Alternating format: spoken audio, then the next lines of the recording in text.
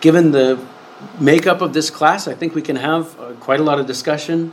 I promise I'm not going to be presenting anything overly shocking or hopefully in any way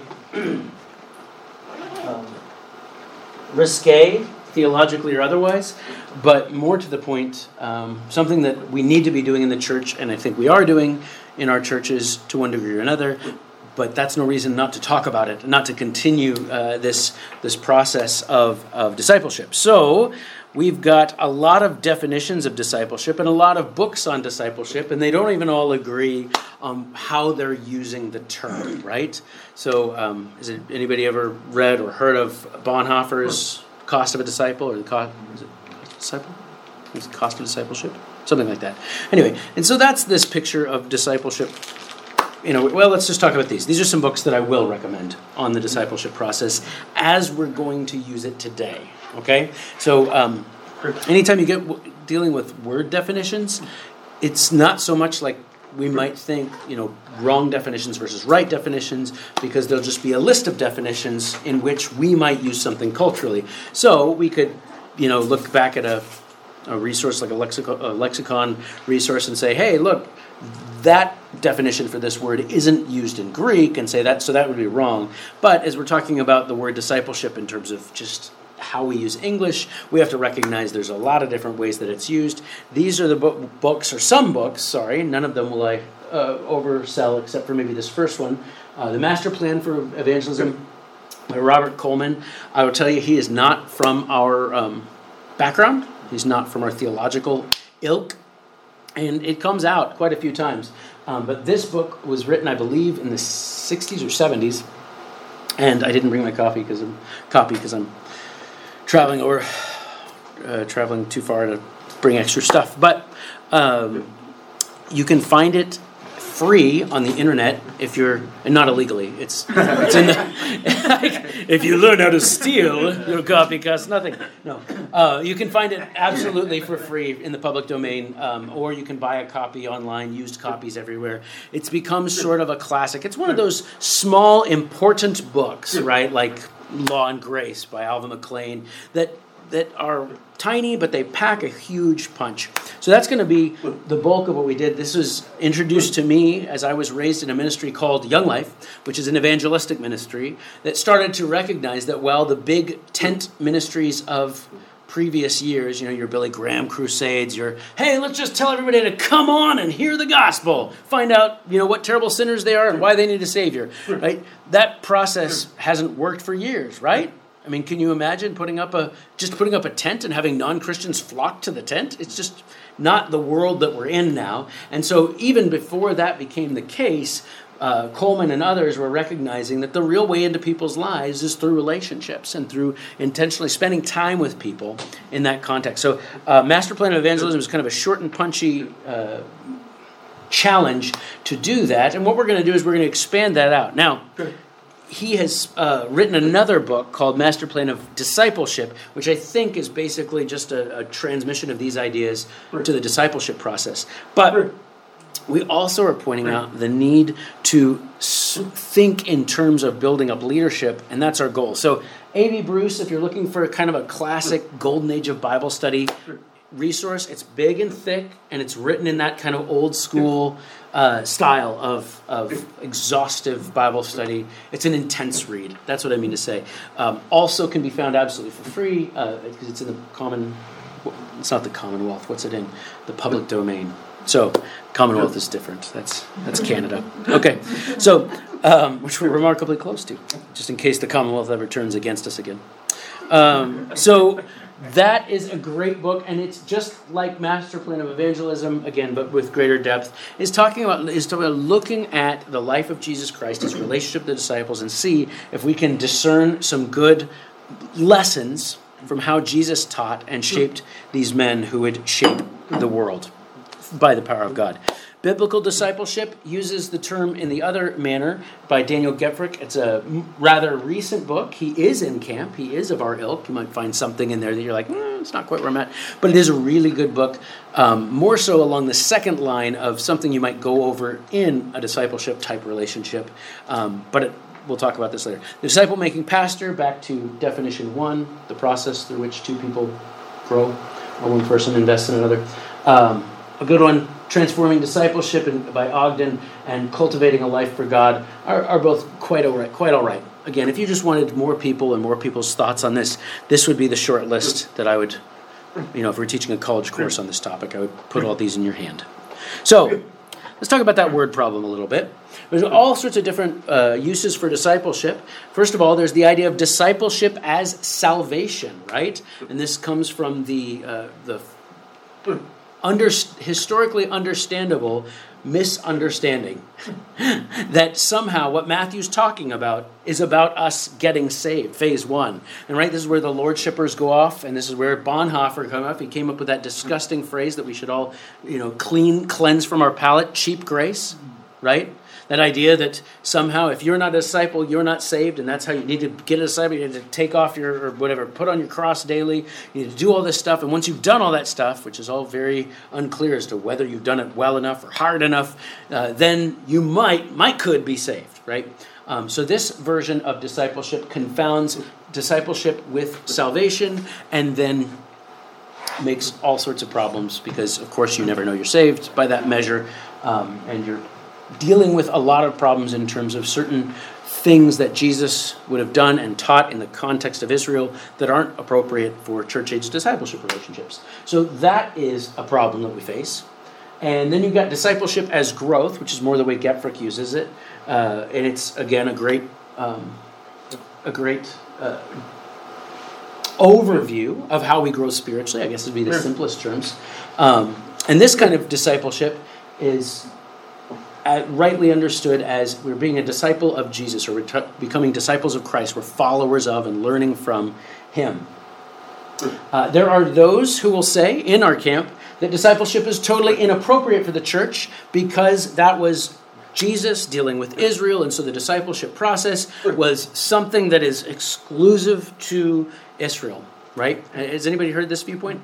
Okay, yeah. This one comes up not a ton, but often enough, right? To where you'd see people saying, well, I don't know about that discipleship thing. And the reason why is that they're responding to, I think in large part, they're just responding to this next one, which is discipleship in its strict cultural context. And that is to say that if we want to make disciples like Jesus made disciples, we're going to go back and find out all the details of discipleship in the context of the first century or wherever, maybe sometimes just Israel in general. And it was a very tradition-bound, high-standard institution. I mean, if you were going to be the disciple of a rabbi, then you would essentially forfeit your dedication to your earthly father and transfer it to the rabbi. And you would walk with him and stand, sit at his feet, and there was almost a worshipful relationship in that version of or vision of discipleship. So you can imagine, of course, people taking that to the nth degree and saying, look, this is how discipleship's done. You got to get someone to move into your house and sit at your feet and basically be your slave, and then they'll be disciples. And so this group, I think, is responding to this group saying, look, this doesn't make sense. And so maybe we just remove discipleship altogether. But when we look at discipleship, we want to make a clear distinction as to what we mean. So we have a couple more, and this is the discipleship that I'll be using today. So I want to point it out. I'm not saying that this guy's wrong, or this guy's wrong, or this guy's wrong about his use of discipleship, because that's just the word he's using to describe whatever context that they're after, right? So, and I think a lot of confusion comes because we just don't define our terms, right? So someone talks about living the disciple life. We're talking about that kind of lordship view of like, are you doing good enough, right? And even in our movement, in order to help reclaim Matthew, we'll say, well, no, he's not talking about salvation. He's talking about discipleship. So then they do directly import Matthew into the Christian life. And that's problematic because Matthew's not about the Christian life. Matthew is about the training of the 12 disciples. Matthew is about the presentation of the Messiah. Matthew's primary goal was not to teach us how to grow spiritually. And just because we're so well biblically educated, where would you go to teach someone to grow spiritually? Can you think of some passages that might be super helpful? Fruit of the Spirit. Yeah. Colossians 3, Galatians, yeah. As you receive that Christ. Mm-hmm. Romans 6, 7, and 8. Yeah. Yeah? There's a lot. Titus.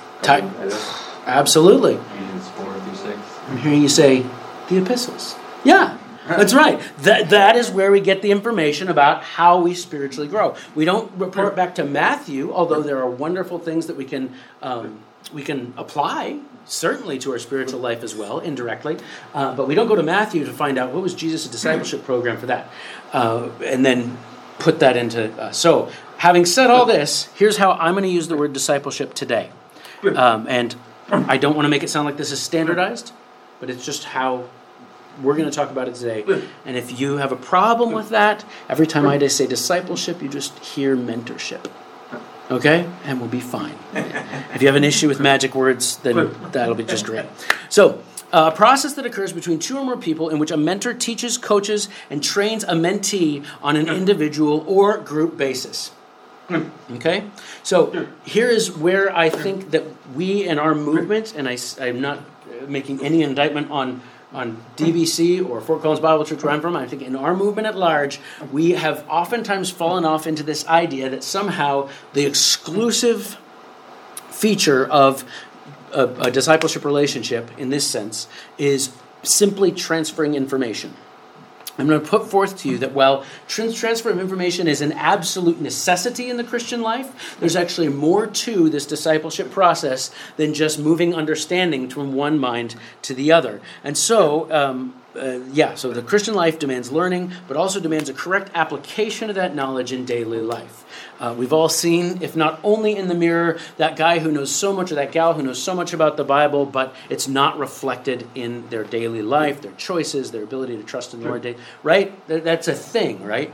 And so hopefully in the body of Christ, we have lots of people who are encouraging us to actually work that out. And like our children are the best for this. Like, Dad, you just said that we shouldn't worry and trust God. Like, yes, I did. I said, yeah, but you were just freaking out. Like, darn it, child, stop seeing things.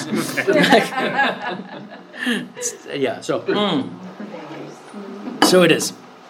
Identifying principles and practices that were utilized by Jesus Christ in the training and the concept, or training of the 12 disciples, and appropriating them into the church context. So, again, this is something that we want to be very clear about what we're doing, so that we do it properly, right? We could try to go through and make some sort of rules or some sort of set of things to say, well, Jesus did it, we always need to do it the way Jesus did it.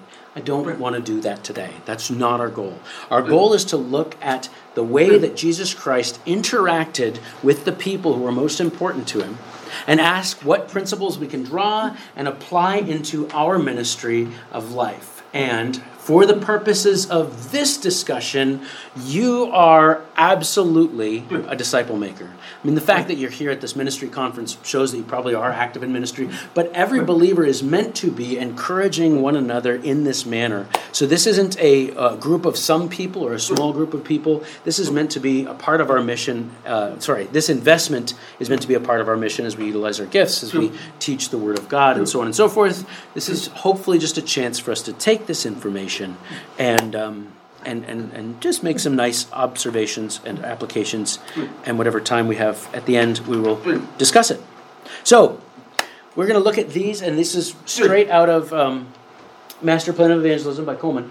Look at these eight different ideas. Now, they're not cumulative, and they're not order, but they do sort of mildly build on each other. So it starts with selection. That's the individual choosing intentionally who you are going to invest in.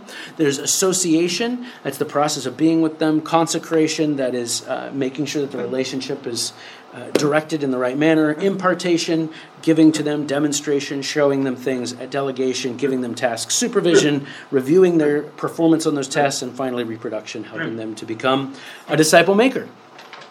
So the question is do you have a plan?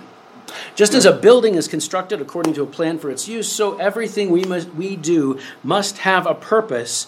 Otherwise, our activity can be lost in aimlessness and confusion. So this is, again, from Robert Coleman, as he points out. And this is probably the part where we fall apart most frequently. Do you have a plan? Do you have a list of things that you are personally able to encourage someone in and build them and bring them along in? Whether it's, an older woman discipling or investing in a younger woman, or an older man discipling in a younger man, or perhaps investing in someone with a view to a very specific type of service, like preparing them to teach the word or preparing them to serve in the kitchen or in the children's ministry, right? Do you have a goal, and do you have a plan that's going to get you to that goal? Because one of the most difficult things from the mentee or the student's standpoint is if your teacher doesn't have a goal for you, right? Doesn't know what they want you to become, right? So this is a program that you want them to finish, or some maybe list of basics of the faith and practice. I'm sure you've all, I hope, because that's not what I have prepared for you, there are numerous resources out there to go over things. What we did in Young Life, again, before I was biblically educated, so I'm not recommending these per se. There was a demand for discipleship books. They were just basics of the faith. They had little, you look up a passage, you answer a question, then you come together and talk about it as a group. It had some theological, especially you got into the last book, I think the 5th book, had some real theological challenges it was Lord Chippy and obnoxious. But it was still a good enough entry-level discussion point that demanded some work on their part, that enabled you to have that relationship in place. So if you don't have something like that, if your church doesn't already have something, I know DBC does, then I would highly recommend, hey, come on in. We're going to do the stare at her thing, but I can't do that to Sam. Okay. That's right, 13 and up that you stare at them. That's right, there's a threshold. So, and today's discussion will hopefully give us some philosophical ideas about what your plan is, but you got to make your plan.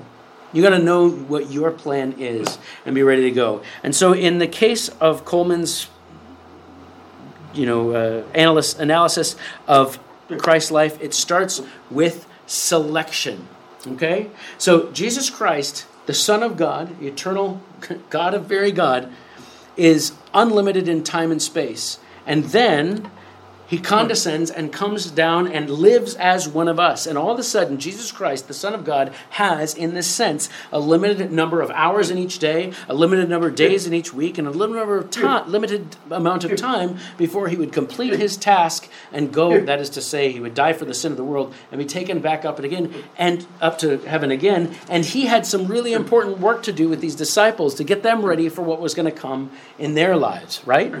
Their preparation for their special task was one of the major purposes of Christ's ministry or Christ's time, why he didn't just open up with the crucifixion, right? I mean, couldn't we have done it that way? If we wanted to, just get directly to whatever the of-age moment, have him just baptized by John, and just immediately get him killed. Intro, outro. He pays for the sin of the world, we're good. But there was something else that needed to happen, clearly, and that was this investment in these 12 other people. So, rather than just running random seminars or open-air classes, which he did run those, he selected 12 men to do the work. Of those 12, 3 were given even greater access to him, Peter, James, and John. So you can go through and look at all the times Peter, James, and John are invited to do something that no one else is allowed or invited to do, like to go up onto the Mount of Transfiguration, or when the dead girl is going to be raised, he just has those 3 come in. So they got to see just a little bit more of him, and yet we see that he did not neglect the masses. But we want to ask, why in the world did he do that? See, he didn't stop reaching out to the masses. He didn't stop preaching to the masses, but he cut this limited group of people. Now, we don't know, but it could well be that there were a bunch of people standing around the outside that would have loved to be in that inner circle. But he chose 12, and only 12, to invest in this fashion. So what that teaches us, what that tells us, I believe, is that Jesus recognized the reality that you can have a minimal impact with a lot of people or a maximum impact with a few people. Think of whoever raised you, your mother, your father, whatever it is. What is the level of impact on their life compared to, say, of their life in your life, right? Your mom or your dad's investment in you or impact on you compared to, a Billy Graham.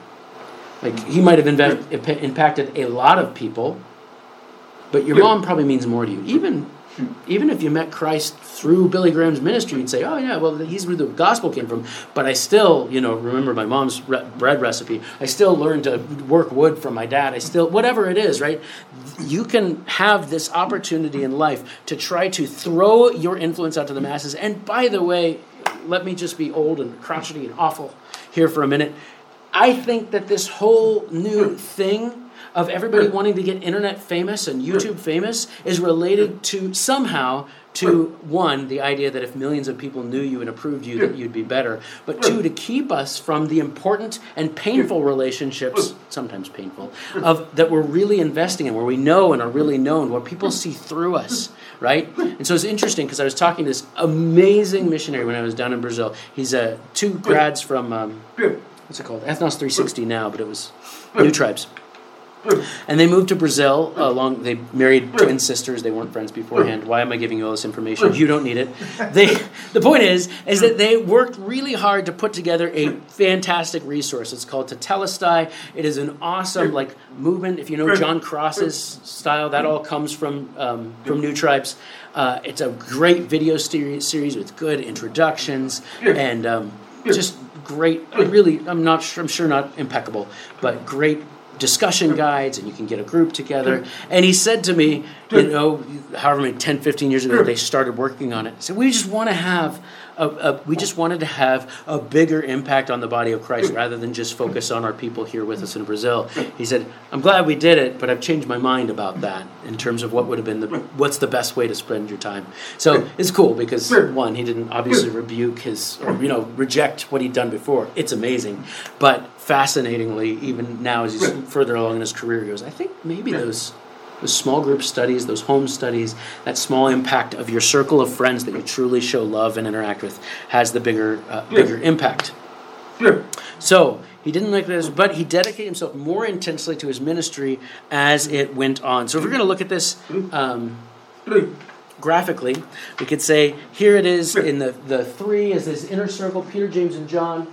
The 12 apostles are his next rung out, and the 72 is this circle outside. And so you notice whenever he's investing, and then the masses out here, whenever he's investing in the masses, who's also getting some?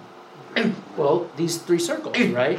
If he's investing in 72, who's there? Well, these two are there. So it's not as if he's dealing with three separate groups of people, but rather in the course of Christ's life was because when he was teaching the masses, he was also teaching the disciples. And when he was teaching the 12, he was also teaching the three. And Peter, James, and John, even though James seems to leave the scene rather quickly in the book of Acts, Peter and John remain stalwart pillars of the early church in getting it started. So the challenge, the encouragement, is to start thinking of your life this way. Not in terms of slavishly attaching yourself to the numbers. Please don't do that. Because you don't probably have the freedom to take whoever your 12 are and go on a 3-year camping trip, right? You got other stuff you got to do. You got other ways you got to spend your time feeding your family and so on and so forth. But if we can accept the idea to think strategically about who you're going to invest in terms of 3 people, or maybe just 1 person, or 2 people. I mean, Jesus had 12, but he's Jesus. So maybe you start with 6. You're only half as good as Jesus. And then you can work up. Okay, this is theologically so problematic. We're going to retreat forthwith and say, this is the idea. Rather than just kind of willy-nilly going into our lives and going, who can I positively impact today? What if we decided, today I am going to impact this person, or over the next 2 or 3 years, I want to dedicate myself to this person. And oh, by the way, if you've got kids, or a husband or a wife, that's number 1 to, how many kids do you have? A lot. 12? You've got a whole, You've got your 6 easy, right? And so I want to encourage us to think this way, because honestly, the church is hemorrhaging young people as they come to the next generation. And I think in a large part of that is if their parents were spiritually engaged in their church, sometimes they overlooked their dedication to their family members, right? And as a pastor, I can say I feel this pressure every single day and every single week, and it's rough. But just remember, whoever God gave you in that first circle, your family is your first circle. And this is a tough circle, right? because they see every time you blow it. They see they're the ones. So I think that's why a lot of times we give up and we want to go preach to strangers, because they might still think we're pretty good. But our kids and our wives and our husbands or whatever it is, they know where we're problematic. So pushing through that, as we'll see, is going to be more important than just going in scorched earth policy and just moving on. Okay, it all started, Coleman says, by Jesus calling a few men to follow him. This revealed immediately the direction his evangelistic strategy would take. His concern was not with programs to reach the multitudes, but with men whom the multitudes would follow. So, this idea that we're meant to, or that at least I think we could say, we're meant to find those specific people to train and encourage, meant that instead of just putting out some sort of curriculum, Jesus had human beings that had been so invested with an understanding of his character and his plan and his vision that they were able to go out and make their own applications in their own lives as the Lord opened up their ministries to them. Does that stand to reason? That makes sense? So again, we're not building programs or again, there's nothing wrong with using a curriculum of some kind. There's plenty of good ones out there. But this realization that if you have that ultimate vision for the person who you're meeting with, and by the way, does anybody know when the disciples became believers? Yeah, me neither. I have no clue. I could put it somewhere around the resurrection, I'd guess, but who knows what that process was like. They came to understand that he was Christ, but their appreciation of that really wasn't full until at least the resurrection, right? So this person doesn't have to be a believer, right? They don't have to be a person who's already a Christian. In fact, that's why this is called, the book that Coleman writes is The Master Plan of Evangelism, is saying instead of thinking about everybody as a one-shot kill, I got the gospel, recognizing that if you picked one person and invested in them, an unbeliever, and invested in them and showed them the love of Christ and involved them, and again, some of this will break down, but it's an effective method for evangelism and ultimately making what I believe God wants us to make, which is not converts, but disciples, right? So we'll talk more about that. Here's another good Coleman quote. It says, what is more revealing about these men is that at first they do not impress us as being key men. None of them occupied prominent places in the synagogue, nor did any of them belong to the Levitical priesthood. For the most part, they were common, laboring men, probably having no professional training beyond the rudiments of knowledge necessary for their vocation. Perhaps a few of them came from families that some considered of some considerable means, such as the sons of Zebedee, but none of them could have been considered wealthy. They had no academic degrees in the arts and philosophies of their day. Like their master, their formal education consisted only of the synagogue schools. Most of them were raised in the poor section of the country around Galilee. Apparently, the only one of the 12 who came from a more refined region of Judea was Judas Iscariot. By any standard of sophisticated culture then and now, they would surely have been considered as rather ragged collection of souls. One might wonder how Jesus could ever use them. They were impulsive, temperamental, easily offended, and had all the prejudices of their environment. In short, these men selected by the Lord to be his assistants represented an average cross-section of the society of their day, not the kind of group one would expect to win the world for Christ. So I hope the profoundness of this is clear.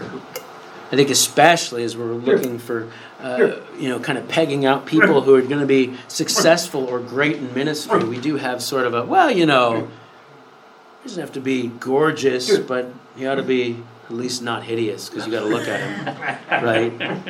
And he doesn't have to be the most eloquent person, but he better not, stumble over his words. And these are not the things that Christ seemed to prioritize at all. He took the common, average, everyday folks. Why? Because the common, average, everyday folk, and below for that matter, are the ones whom Christ can use to bring glory to himself most fully. Because it's not about, you could never confuse them and their talents and their wonder of their goodness with the fact that they're being used by Almighty God. Right?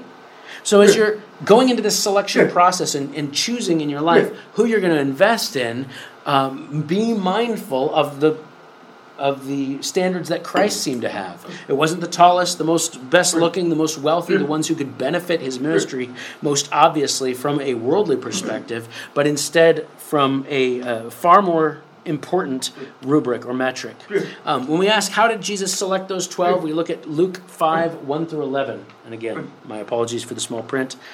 I was warned, I just ignored the warning. But can you make it bigger? Does that work, or do we already try that? Pull it back. Pull it back. No, pull the whole. Pull it. Put it that way. in the meantime, anyone with a Bible, if you want to turn to Luke 5, 1 through 11, and whoever... Oh, yeah. See, it's so good to have the smart people around. It's not why we love you. It's just why we're thankful for you.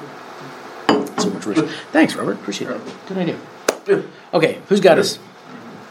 Look at you. Whoa, only one guy. Okay, now we're getting up to 2. Oh, you're already there. Come on. You were hiding. Will you read it for us, please? Me? Yes, please. 1 through 11. Yes, if you wouldn't mind. So it was, as the multitude pressed about him to hear the word of God, that he stood by the lake Gennesaret and saw 2 boats standing by the lake, but the fishermen had gone from them and were washing their nets. Then he got into one of the boats, which was Simon's, and asked him to put out a little from the land, and he sat down and taught the multitudes from the boat. When he had stopped speaking, he said to Simon, "Launch out into the deep and let down your nets for a catch." But Simon answered and said to him, "Master, we have toiled all night and caught nothing. Nevertheless, at your word, I will let down the net." And when he had done this, they caught a great number of fish, and their net was breaking. So they signaled to their partners in the other boat to come and help, and they came and filled both the boats so that they began to sink. When Simon Peter saw it, he fell down at Jesus' knees, saying, "Depart from me, for I am a sinful man, O Lord." For he and all who were with him were astonished at the catch of fish which they had taken. And so also were James and John, the sons of Zebedee, who were partners with Simon. And Jesus said to Simon, "Do not be afraid. From now on you will catch men." So when they had brought their boats to land, they forsook all and followed him. Excellent. Thank you very much. I adore this account. But first of all, we need to dispel something that I'm sure you're already dispelled. Does it ever come into your mind that maybe there's some things that happened that weren't recorded in the Bible? Oh, good. So the idea that Jesus is working in this region and we have a certain select amount of interactions between Jesus and, say, Peter and so on and so forth, doesn't mean that those were the only interactions that they had, right? Jesus surely was well known, and Peter was probably, or very, very probably, seen around his early movement before the selection, his selection as a disciple. But what I really appreciate about this is, so the idea that they were total strangers to one another at this point is a little unrealistic. But what I really adore about this is that at this moment, right, Simon Peter, if I were in Simon Peter's shoes, I'd probably be tempted to go, "That's really cool. Thanks, Jesus. Like, you made us rich for a day. This is really outstanding. Like, I thought I was wasting my time." Now, you remember when the fishermen in the Sea of Galilee would fish at night. And so he's coming in at the end of the fishing day, and Jesus is like, "Hey, I need to use your boat so that I can make a good natural amphitheater." So he's at the end of a long work day. They've got plenty to do, right? It sounds like may or may not have been a very successful night, evening at work, although we don't know. And so then when Jesus tells him as a sort of payment for his, doing this extra work at the end of his workday, which is the morning, and makes this thing happen, it's extra miraculous because the way that they were fishing, they didn't have see-through nets, right? They didn't have the sort of like monofilament type stuff. So the reason why they fished at night is that the fish would swim into the netting without seeing it because it's dark, right? But here, the idea of just pushing back a little bit rather than going into the deep water you're supposed to go and dropping the net was just an absurd idea. And so Peter, because of his vocation, would be particularly keen to understand the nature of this miracle. Did God just change? Did Jesus, this guy who they thought was just a rabbi, a teacher, did he just make the impossible possible right here in my presence?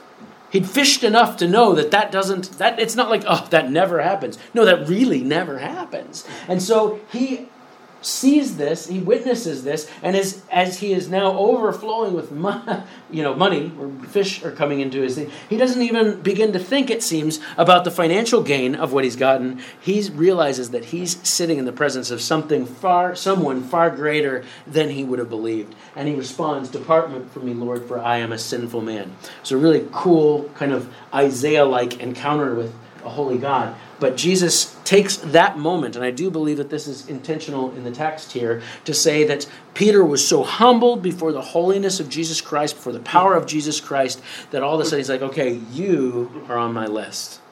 You are invited. And this was a feature of the first century Judaism, and continuing on into much of the rest of early Judaism, that if you got invited to study with a rabbi, that was like being invited to go to college on a full ride scholarship. It wasn't something that you could just go and, well, you could ask, but you wouldn't be necessarily be accepted just on that basis. So Jesus' invitation is very official, to be sure, but still just introductory in that sense. So here's Luke 6, 12 through 16. Would someone mind reading right off the screen if you care to? Not all at once now. Thanks, Poochie. One of those days, Jesus went out to a mountainside to pray and spent the night praying to God. When morning came, he called his disciples to him and chose 12 of them, whom he also designated apostles: Simon, whom he named Peter, his brother Andrew, James, John, Philip, Bartholomew, Matthew, Thomas, James, son of Alphaeus, Simon, who was called the Zealot, Judas, son of James, and Judas Iscariot, who became a traitor. Okay. Now, we're going to be treading on slightly dangerous ground theologically. Don't throw stones. But as we've seen, Jesus had multiple interactions. Now, we know in his divinity and his godhood that he certainly knew them all the way down to the core. And yet, here Jesus Christ does two things that I think are just mind-blowing. One, he gets to know these people before he selects them. He's not just picking out of a hat or taking the first 12 comers. He seems to have had multiple interactions like this one with Peter before he even makes this full invitation or statement or declaration or designation, I guess I should say, of his apostles. The next thing that I think is really, really interesting is that he spends the whole night in prayer. He's Jesus. You think I could trust his gut? Like I do. And to be honest, I trust my gut a lot more than this text would suggest that I should. So, as we are considering how we are going to invest our lives in others, and this concept of selection, of instead of just kind of rolling and bumping into who we bump into, or letting, what is it that we tell our kids, right? You choose your friends, don't let your friends choose you, right? Don't just get caught up in the wrong crowd, but be a part of that process of choosing who you want to hang out with. It's the same thing here. So the idea of making that investment, making that intentional choice, it could take time. You might meet someone and say, it'd take months. I know I'm not saying you might not meet someone and immediately say, hey, we need to get together for Bible study. It's fine. But it's worth it. You're going to invest significant amounts of time and energy and care and heartache into this person. So make sure they are the right type of person. And by the right type of person, I'm not suggesting that there's people who God doesn't want to be saved, but there are people who are ready to grow and ready to be built into and ready to go that direction. There's other people who, for whatever reason, are not ready yet. And you only have so much time. So choose the right ones. Coleman again says we must decide where we want our ministry to count. In the momentary applause of popular recognition, or in the reproduction of our lives and a few chosen people who will carry on our work after we have gone. Really, it is a question of which generation we are living for. So it's one of my favorite things to get to say because it makes me feel so holy and so personally safe. It's that Jesus selected fat men. I feel safe. I feel good. But fat in this sense. He chose men who were faithful. They were faithful to the cause. Even Judas, who up to his moment of rebellion was faithful to the cause. He was there. He chose men who were available, right? He didn't go around scamming out the people who are already, successful or big in society. He chose the people who are available to be built into and built up for his purpose, and they were teachable. He chose people who, well, I'm sure there were times that they rejected or fought against, questioned, that's the way we'd look at it, questioned what Jesus was saying, that they were ultimately of teachable hearts. So as you're thinking about the people in whom you will invest, the individual, that 1, that 2, that 3, that 4 people, whatever it is, over the course of 3 years, 5 years, or a lifetime, look for people who are of faithful character. Doesn't that sound just like what Paul wrote to Timothy? Faithful men who will indeed turn teach others also. Available, that they're willing to make time, and they're teachable. This isn't a 2 out of 3 situation. If a person is faithful and teachable, but not available, then you won't have time to invest in them. You're just going to be frustrated. They're always calling it off because they're busy. There's another thing. There's another party, another church event. That's not your guy. That's not your gal. They're available and teachable, but they're not faithful. Boy, that's the worst. These are the people who, not the worst. They've got tons of time, tons of availability, but if they're not faithful and or teachable, then you're going to wind up either with them happy to learn and learn and learn, but never apply, nightmare situation, or they're not teachable, you're going to spend tons of time with them, but they really aren't learning anything, they're really not taking anything in because they think that they're already got it right. So, how will you choose to whom you will give your time? This isn't all that profound a question, but I think in today's world it is even more important for us to think about. So, the next step or the next feature that Coleman brings up is association. And we know what association is. It's spending time with them. So here's Coleman again, says, having called his men, Jesus made a practice of being with them. This was the essence of his training program, just letting his disciples follow him. When one stops to think of it, this was an incredibly simple way of doing it. Jesus had no formal school, no seminaries, no outline course of study, no periodic membership classes in which he enrolled his followers. None of these highly organized procedures, considered so necessary today, entered into his ministry. Amazing as it may seem, all Jesus did to these men, to teach these men, was his way to draw them close to himself. He was his own school and curriculum, the natural informality. So they, sorry, that must have continued on. I must have gotten a bad copy and paste over from my Kindle edition. But this idea that Jesus made a practice of being with them. Class was always in session because they were always with him, shows that whatever, again, you might sit down to regular discipleship time where you go over a book or a curriculum together, but if that's your only touch point, if that's your only investment point with this person, you're not really making disciples. You're just teaching them something. You're just transferring the information. Can I say it again? Hugely important part of Christianity. But if you're not also going out and playing volleyball or mini putt with them, if you're not also going to wash the car with them or whatever it is that you do and enjoying that shared life, then they're not seeing what your faith truly looks like when translated out to the normal affairs of daily living, right? They need to see how you treat the waiter. They need to see how you remember the gas station attendant's name. They need to see how the love of Christ extends out to others, right? Going to church together.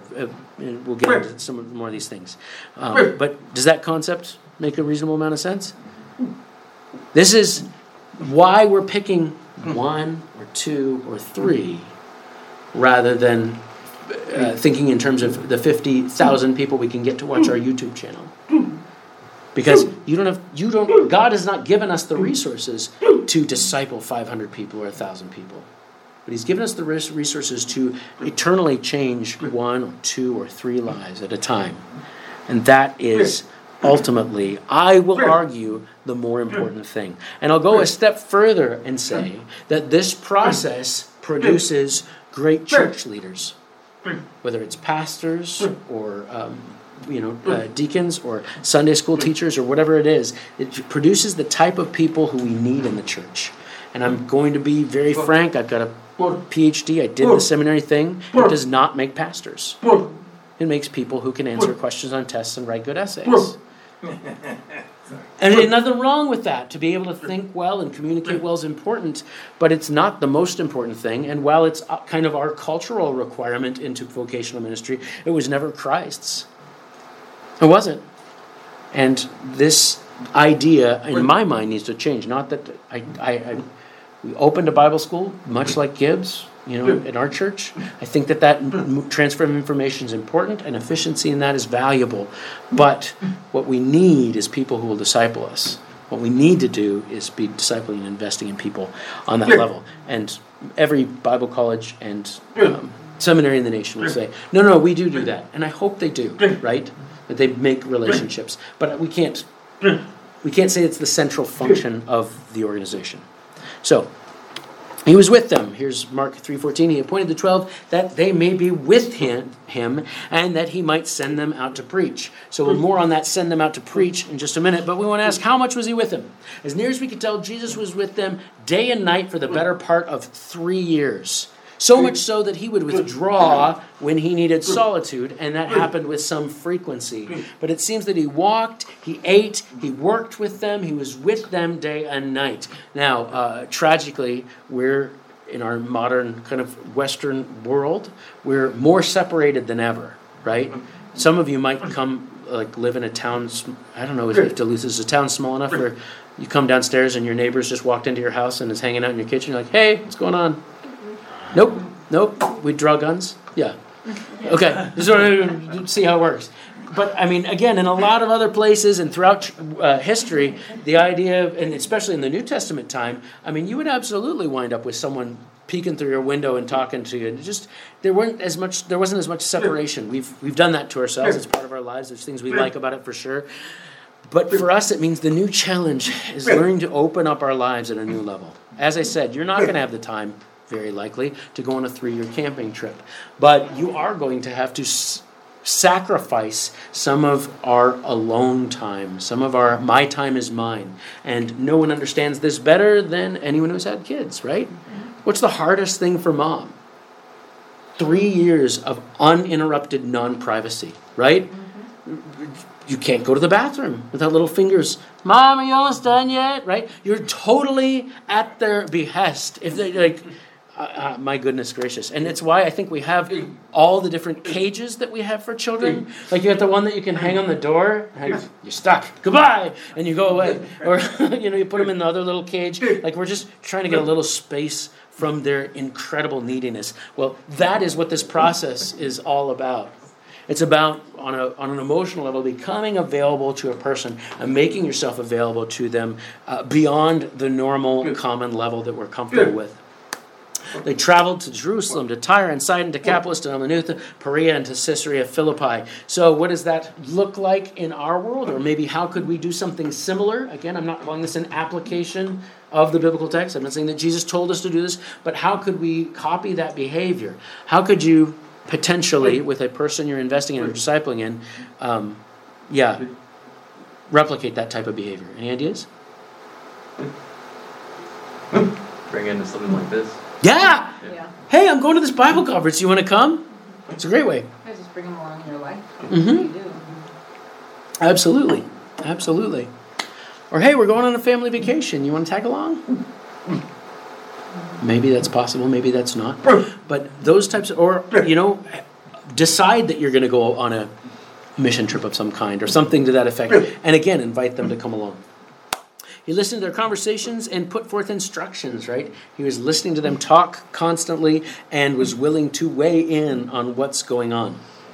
Undoubtedly, this exposure to Jesus was what convinced them that his character was above all else. It was particularly important. We won't have this ability of this freedom. It was particularly important for them because when they were dying for the fact of their testimony of Jesus Christ, they must have been convinced all the way down to the core of his character, of his perfection, of his ability to be who he claimed to be. And I think that was very much related to or confirmed, probably not as much in the miracles as it was in seeing him when he got up in the morning and seeing him when he went to bed and seeing him deal with the things that he had to deal with, the people that he had to deal with, and say, wow, that guy's different. That's something else.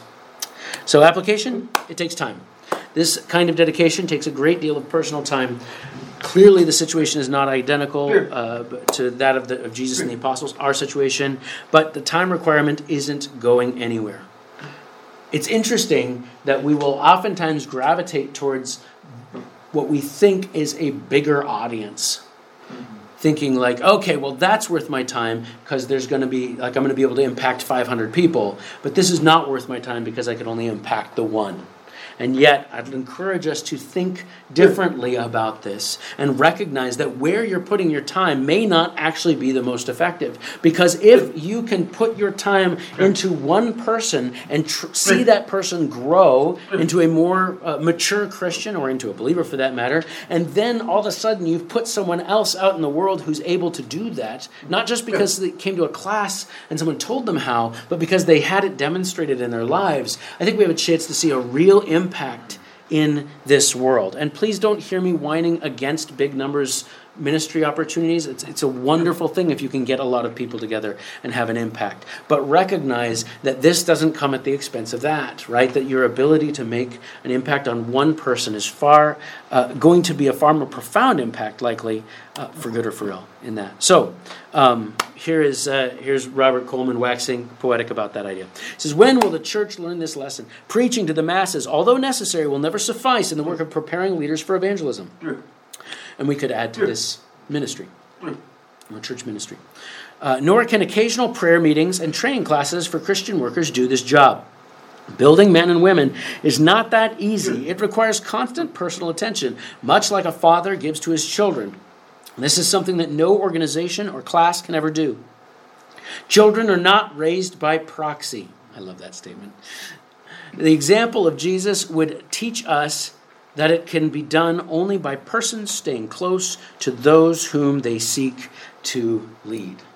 So, if we're going to accept these principles as being reasonable and meaningful, it is better to decide who you're going to invest in and spend a lot of time with them, a limited number of people, versus, all the amount of points that I'm sure we rack up by sitting by ourselves and thinking about all the people we'd like to minister to.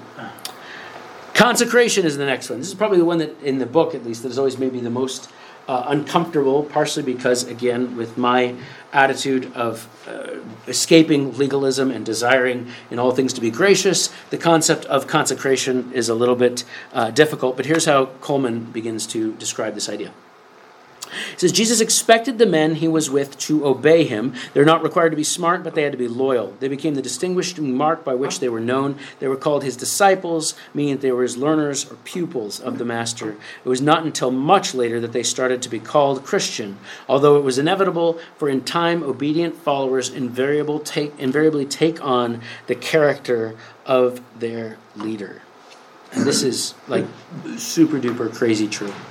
It's funny as you go from church to church to church and you realize, like, I've been talking to that guy, the pastor of that church, and then find that everybody in that church shares a lot of his speech patterns. Why? Well, they listen to him a lot. They're associated with him a lot. So whether he got it from them or they got it from him, it just works out that way. But this idea, I like to think of this as involving this idea of commitment and consecration as being involving demanding or inviting that the person you're discipling takes it seriously, right?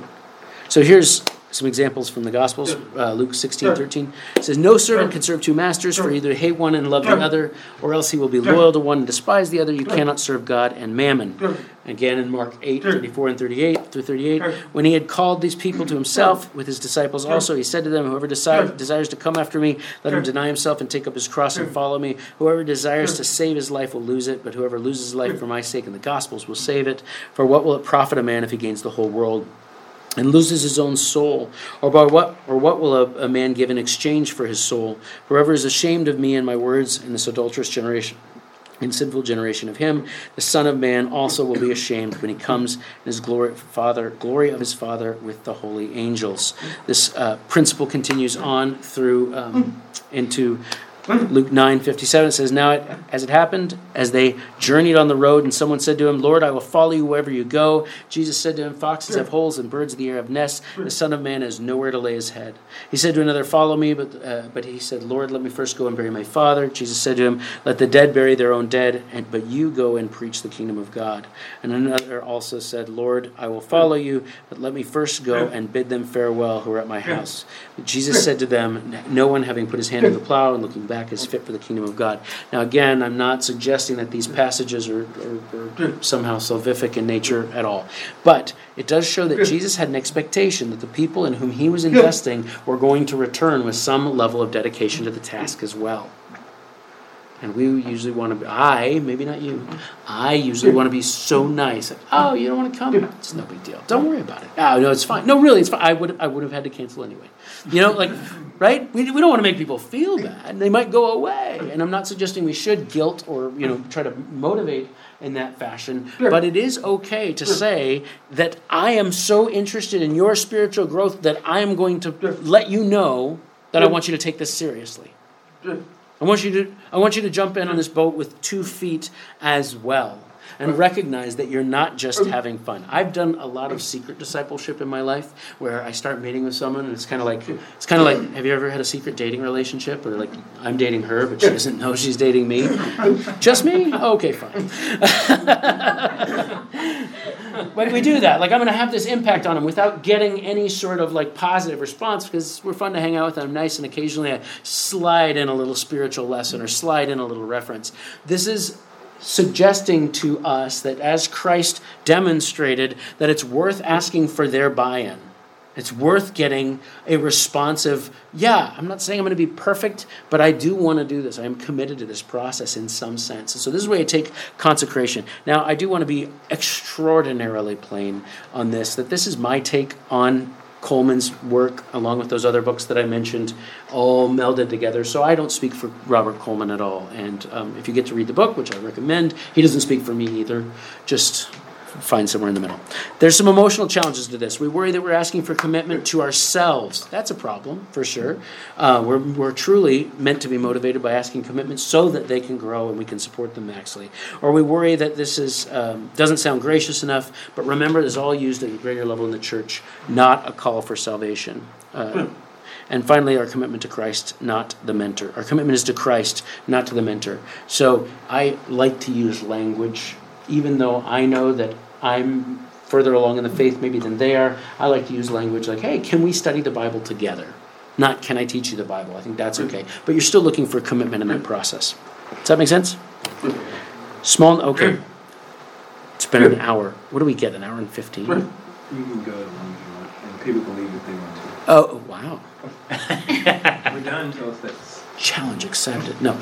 We need a commitment for you to be done by 3. 3, is that it? That's generous. I don't know if... Okay, sorry. Wait, hold on. Let me check. I won't. He's just first here. It's on. It's on there. At Oh, 3, sorry, we no, I'm wrong. whatever. You better stop it a little bit. What's stopping No, time? we're good. What time is it now? 3. 3. Yeah. We're done at 3. We'll be done well before 3. I promise. I absolutely promise. No. It's part of my... Okay. So small numbers were not a problem. This is a example where people are going away, and Peter's like, people are going away, Jesus, we're losing numbers. And he's like, don't worry about it, bro. We're going to be fine, right? Total. That's the New Living Translation. That's right. That's it. But application, we must graciously challenge those who come to seek and to serve in the church to be dedicated to the Lord. Okay? So especially if you're in a church observation, it's not untoward to say, if you'd like to be a part of the teaching ministry, then we expect this certain level of dedication. If you'd like to be a part of the Sunday school ministry, then we expect this certain level of dedication. It's a good thing, or it can be a good thing when held rightly with grace. Knowing that there will be trials, failures, seasons, and where they're unavailable and where it doesn't work out, the principle of recommending that level of consecration is not meaningless. It's still appropriate to remind them of the urgency and importance of the mission which they've been called. This, of course, must also be demonstrated in our lives. In other words, don't demand a huge commitment of them if you're not also showing that same level of dedication. How many times can I say this? In the context of growth in the church, not in the context of justification. Okay. Impartation.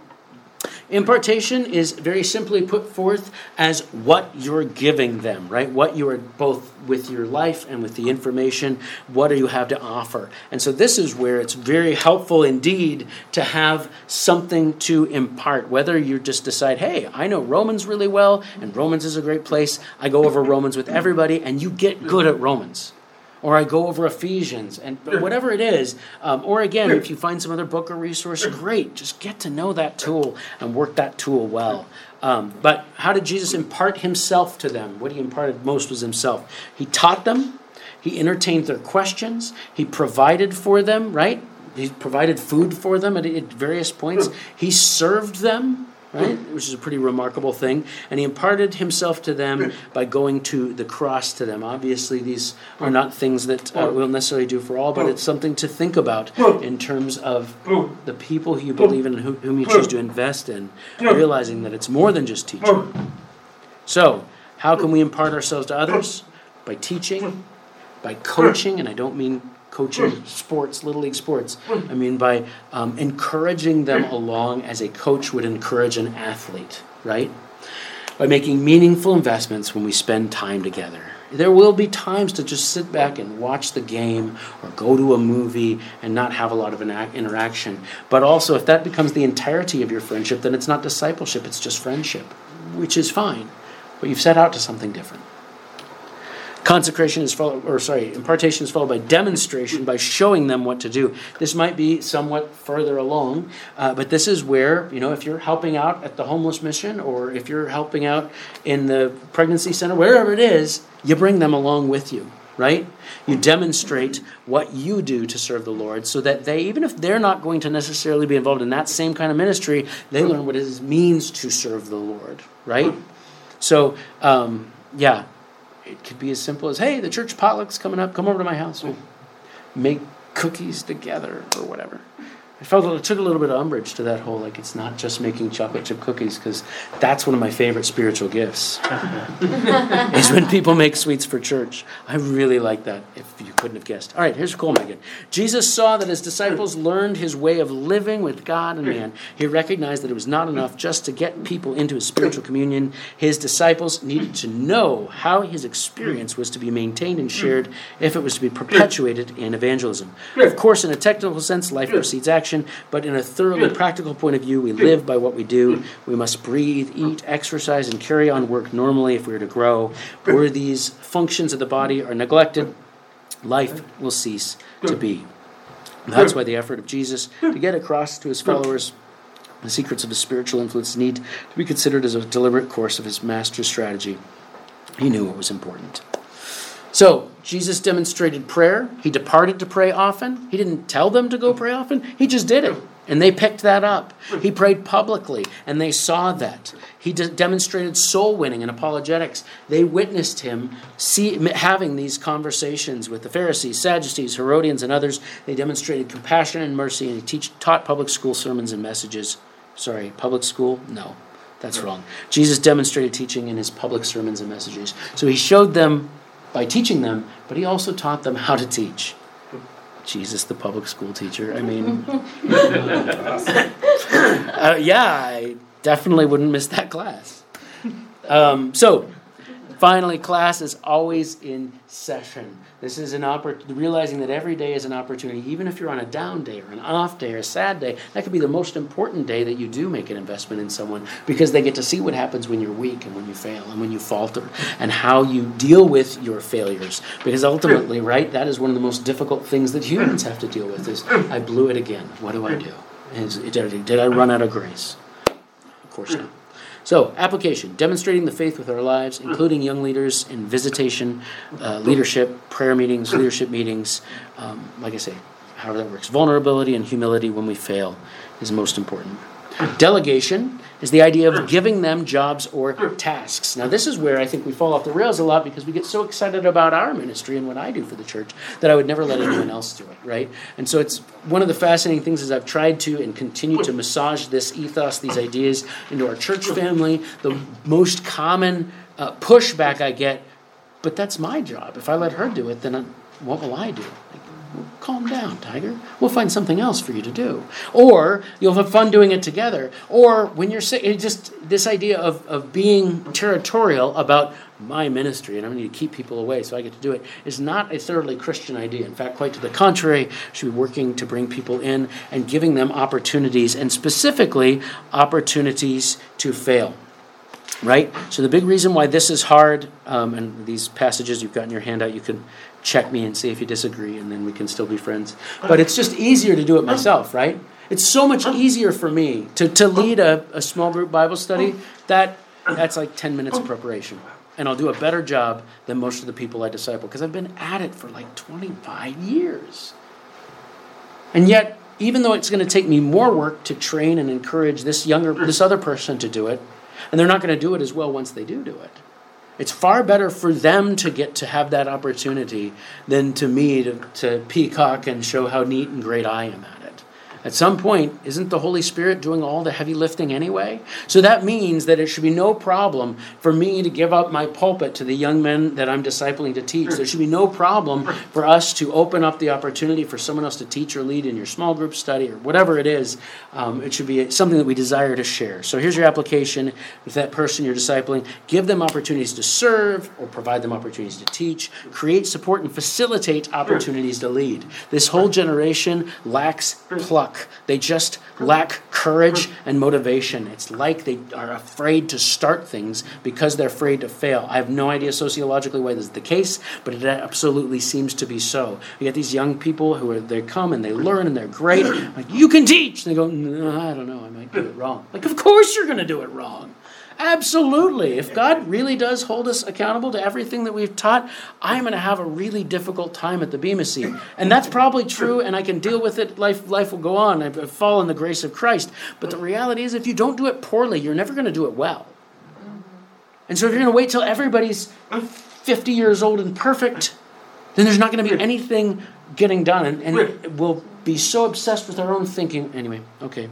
Never mind. Supervision. So you've given that opportunity. They totally blew it, or they did great, or they did okay. The next thing to do is come back and run through that with them. So Luke 10, 17 through 20 is our picture. He sent out the 70, right? He gave them that job. They come back and they're super excited. Why? Because, Lord, even the demons are subject to your name. What does he do? He brings them back to earth. He said, they saw Satan fall like lightning in heaven. Behold, I give you the authority to trample on serpents and scorpions. But nevertheless, do not rejoice in this, that the spirits are subject to you, but rather rejoice because your names are written in the book of heaven. So he says, you guys are getting really excited about this cool stuff that's happening, but here's what's really exciting, right? He corrected them. He brought them back down to earth. He brought them back down to a way of thinking, improved their thinking. More examples of this, but I think it's pretty plain. So here's some application points for this. Review their performance. Encourage. Explain how improvements can be made. Encourage. And then provide an opportunity for them to do it again, to try to correct it, do it better next time, whatever it is. Make sense? Now, this is an interesting thing about the whole process, because I hate giving negative feedback or constructive feedback. I don't like telling people, like, if I think that you're unattractive, you'll never hear it from me. And if I think that you're a bad singer, I will never tell you. And if I think that the cookies were bad, I will never tell you. Like, that's just not how I operate. However, it is a sign of ultimate love and care when you can lovingly and graciously provide corrective feedback to someone. So what I've learned in my life of cowardice is that by doing that, I wasn't sparing their feelings. I was making them feel unloved. Oh, you don't care enough to help me get better at this. You don't care enough to also provide instructive or corrective feedback. Now, of course, we can go the other way and provide so much that they just get discouraged. That's why I should have probably added another step of encouragement here. But don't be afraid. And even put it in context. Like, I'm not sure this is a rule, but I would do it differently this way. That kind of feedback is going to be meaningful to them and give them confidence in that. Finally, last step, reproduction. Let's read this. It says, Jesus intended for the disciples to produce his likeness in and through the church being gathered out of the world. Thus his ministry and the Spirit would be duplicated manyfold by his ministry in the lives of the disciples. Through them, in others like them, it would continue to expand in ever enlarging circumference until the multitude might know a similar way to the opportunity which they had known with the Master. By this strategy, the conquest of the world was only a matter of time, and their faithfulness to his plan. You ever think about how terrifying it was that at one point in human history, that just one well-timed bomb attack, I know there weren't bombs, or some attack from another nation, could have wiped out Christianity entirely? Like all the people who knew about Jesus were in a room. That's wild. And where was Jesus' plan B? Like, okay, well, if that doesn't work out, they'll still have the book. Oh, they wouldn't have a book. The book came through this plan A. And so if that's where the Lord thought it was worth putting all of his stuff, and I say this as someone who publishes, someone who writes, someone who puts stuff online, like, that wasn't where Jesus put his time and his money. Emotional, it made his investment. He made his investment in a couple folks who would go on to change the world. By the power of his grace and life and all this, yes. But maybe if we worked in the currency that Jesus works in, our church would look a lot different. So, application. Encourage them to make disciples in the same manner. Encourage them to begin their own discipleship relationships. Give them tools to help with that task, and pray with them over some people in their lives in whom they are invested. So I promised we'd end by 3, and by 3 we are ending. But my encouragement to you is make a plan. Take these last kind of few minutes and see who the Lord lays on your heart. Is it that you need to spend more time with your husband and your wife around spiritually growing and encouraging one another? Is it that you need to spend, or that you want to spend more time with your kids and be intentional about this process? Is it about that one person at work whom the Lord's laid on your heart? But take that moment and make a plan to be seriously invested in them. Find people who are faithful, and ask yourself, if you are so bold, who's in your 3 circle, your tightest circle? It doesn't have to be 3. Who's in your 12 circle, that next rung out that you have an impact on, but not quite as much as the 3? Who are those masses? Maybe this is your workplace, maybe this is your neighborhood, and how are you having an impact on them? And finally, how are you impacting the masses with the message of your life? In 2 minutes or less, does anybody have any comments or questions? Any examples in your own church how you're playing this through? Yeah. You're asking me? Oh, okay. I thought there was a question for everybody. Yes. Wonderful point. So when I came to Fort Collins Bible Church, it was 16 elderly people, and as the Lord brought people into our life, we had some young people, and we got to work through some basic curriculums and times together. We have moved from being a 16-person church to a church of probably not more than 65 or 70. I've got 4 elders and about 10 deacons on the board that are on that board, and it's just been a gift because we got to see this church kind of from a very small phase move forward, but in each of whom I have invested personally. So it's interesting, we don't have fights on our boards. We have a lot of mutual love and respect, and now my 3 co-elders aren't underneath me, like I'm the pastor, and we're all shoulder to shoulder, because I spent years in regular meetings, years in giving them opportunities to teach and fill the pulpit when they were really, really, really, really bad at it. And we didn't think about, we're going to lose so many people. If we just, we can't do that. People come back to hear the best. No. So, this is my personal philosophy in ministry. And I can tell you that if you want to get rich and have a huge church, this is the worst possible way you can go. This is such a bad idea. Like, abandon ship now and find someone more intelligent to listen to. But if you want to be surrounded by people with whom you have an intimate spiritual connection, that is connection through Christ, and if you want to see growth in people's lives, this is the only way to go, I would argue. The only way to go. We hear a lot about pastoral burnout. It doesn't happen if you're invested in people like this. You might choose to change careers or move on. Anybody else? I don't keep going. I have another one. Anybody else have a question?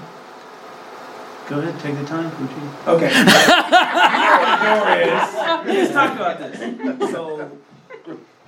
So it's easy to go through a Gibbs program or Fort Collins Bible College and have a lot of notes.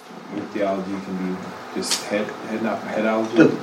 How are you guys helping these, 3 or 4 students you have the relational side? How are you helping them not just be students, to learn how to have a heart? That's one of the hardest things, and even in Gibbs, we're like, we should have an internship. There should be more shoulder to shoulder. And obviously I would have no real advice because I've always been the curriculum. And now I've trained and I got 3 other guys who are also the curriculum, if you want to make that, if that makes sense. So it's always been really easy. Small church is easy that way. Once you get bigger, it's just tougher, right, to vet through because tougher to vet through. So I can't pretend to give any truly excellent advice except to say that at Fort Collins Bible College, because it's also such a tiny little operation, once someone's finished a semester or a year, we're saying, hey, would you mind helping out with could you lead the men's study? Could you, stuff like that. So, again, in the context of our tiny little church, there's just enough jobs to do that you can always help include and invite and envelop and invest. Does that make sense? Well, now we're past our time, and I failed you. Personally, That was my goal. Riddled with guilt. Can I pray for us before we go? Heavenly Father, how I praise you and thank you for your Son, Jesus Christ, for all that occurred in the incarnation. You came down to earth. You took on our humanity. You took our flesh upon you. You lived among us. You taught us. You invested. You discipled. You cared for these 12, and even one of them betrayed, O Lord, but the other 11 were so magnificently transformed by the power of your work on the cross, by your Holy Spirit, and by the example of the life which they shared with you, that they went on to make other disciples. So might we, based upon your great grace and love towards us, love one another with that sacrificial care and desire to spur and encourage one another on towards love and good deeds, towards a life of godliness. Lord, I pray that this next generation of pastors and teachers and Bible school leaders and Sunday school teachers will all come forth so built up, so equipped, and so prepared to build up another generation that when you come, Lord, you find us regularly investing in others with the love and grace that you provided. In Christ's name we pray. Amen.